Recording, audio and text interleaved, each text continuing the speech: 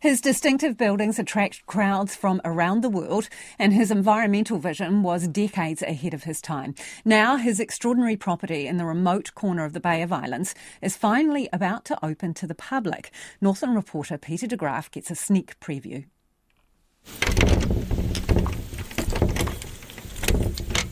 24 years ago, the acclaimed Austrian artist, architect and environmentalist Friedensreich Hundertwasser locked the door to his New Zealand bolthole and headed off on a cruise.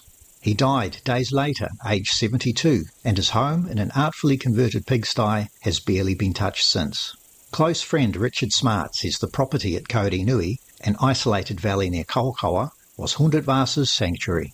It was a place that he came to as a getaway, a hideaway, a retreat, a place where he could work, where he'd be away from the public eye, a very private space, really. It's now finally being allowed to be open to the public, and this will give people a real close personal look at how he lived. It's really unprecedented because it has never been opened before. Apart from 2 new buildings to cater for visitors and exhibitions, the property has been left as it was the day Hundertwasser left.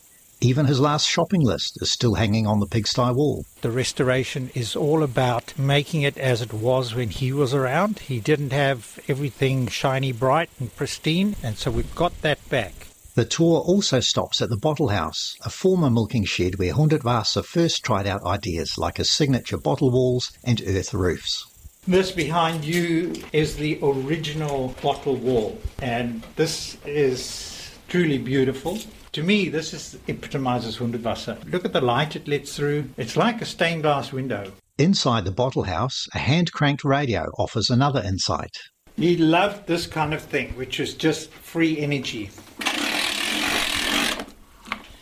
Interactions with The property also features a man-made cave, as Mr. Smart explains. Hundertwasser thought that if you had a piece of property and you could have a cave, you should have one, because if you can go in there, sit down, relax and experience the environment, you can really ponder where you came from. But it turns out visitors don't get the cave entirely to themselves. It's full of cave wetters, and I hope nobody's got any problem with those, because they don't have any problem with us. So come on in and we'll go have a look.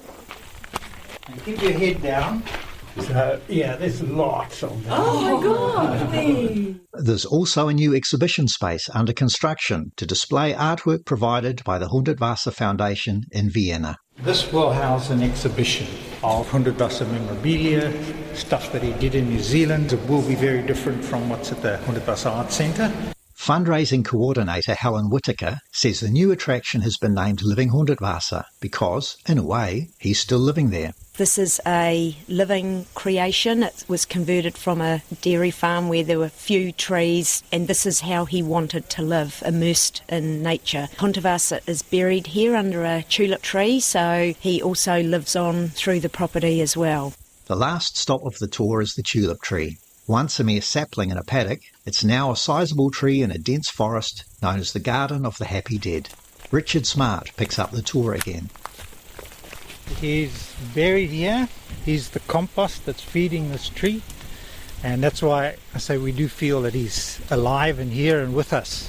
He's really returned to nature and he's made his final contribution to our better future. Living Hundertwasser is expected to open for small group tours in late summer once the exhibition arrives from Vienna.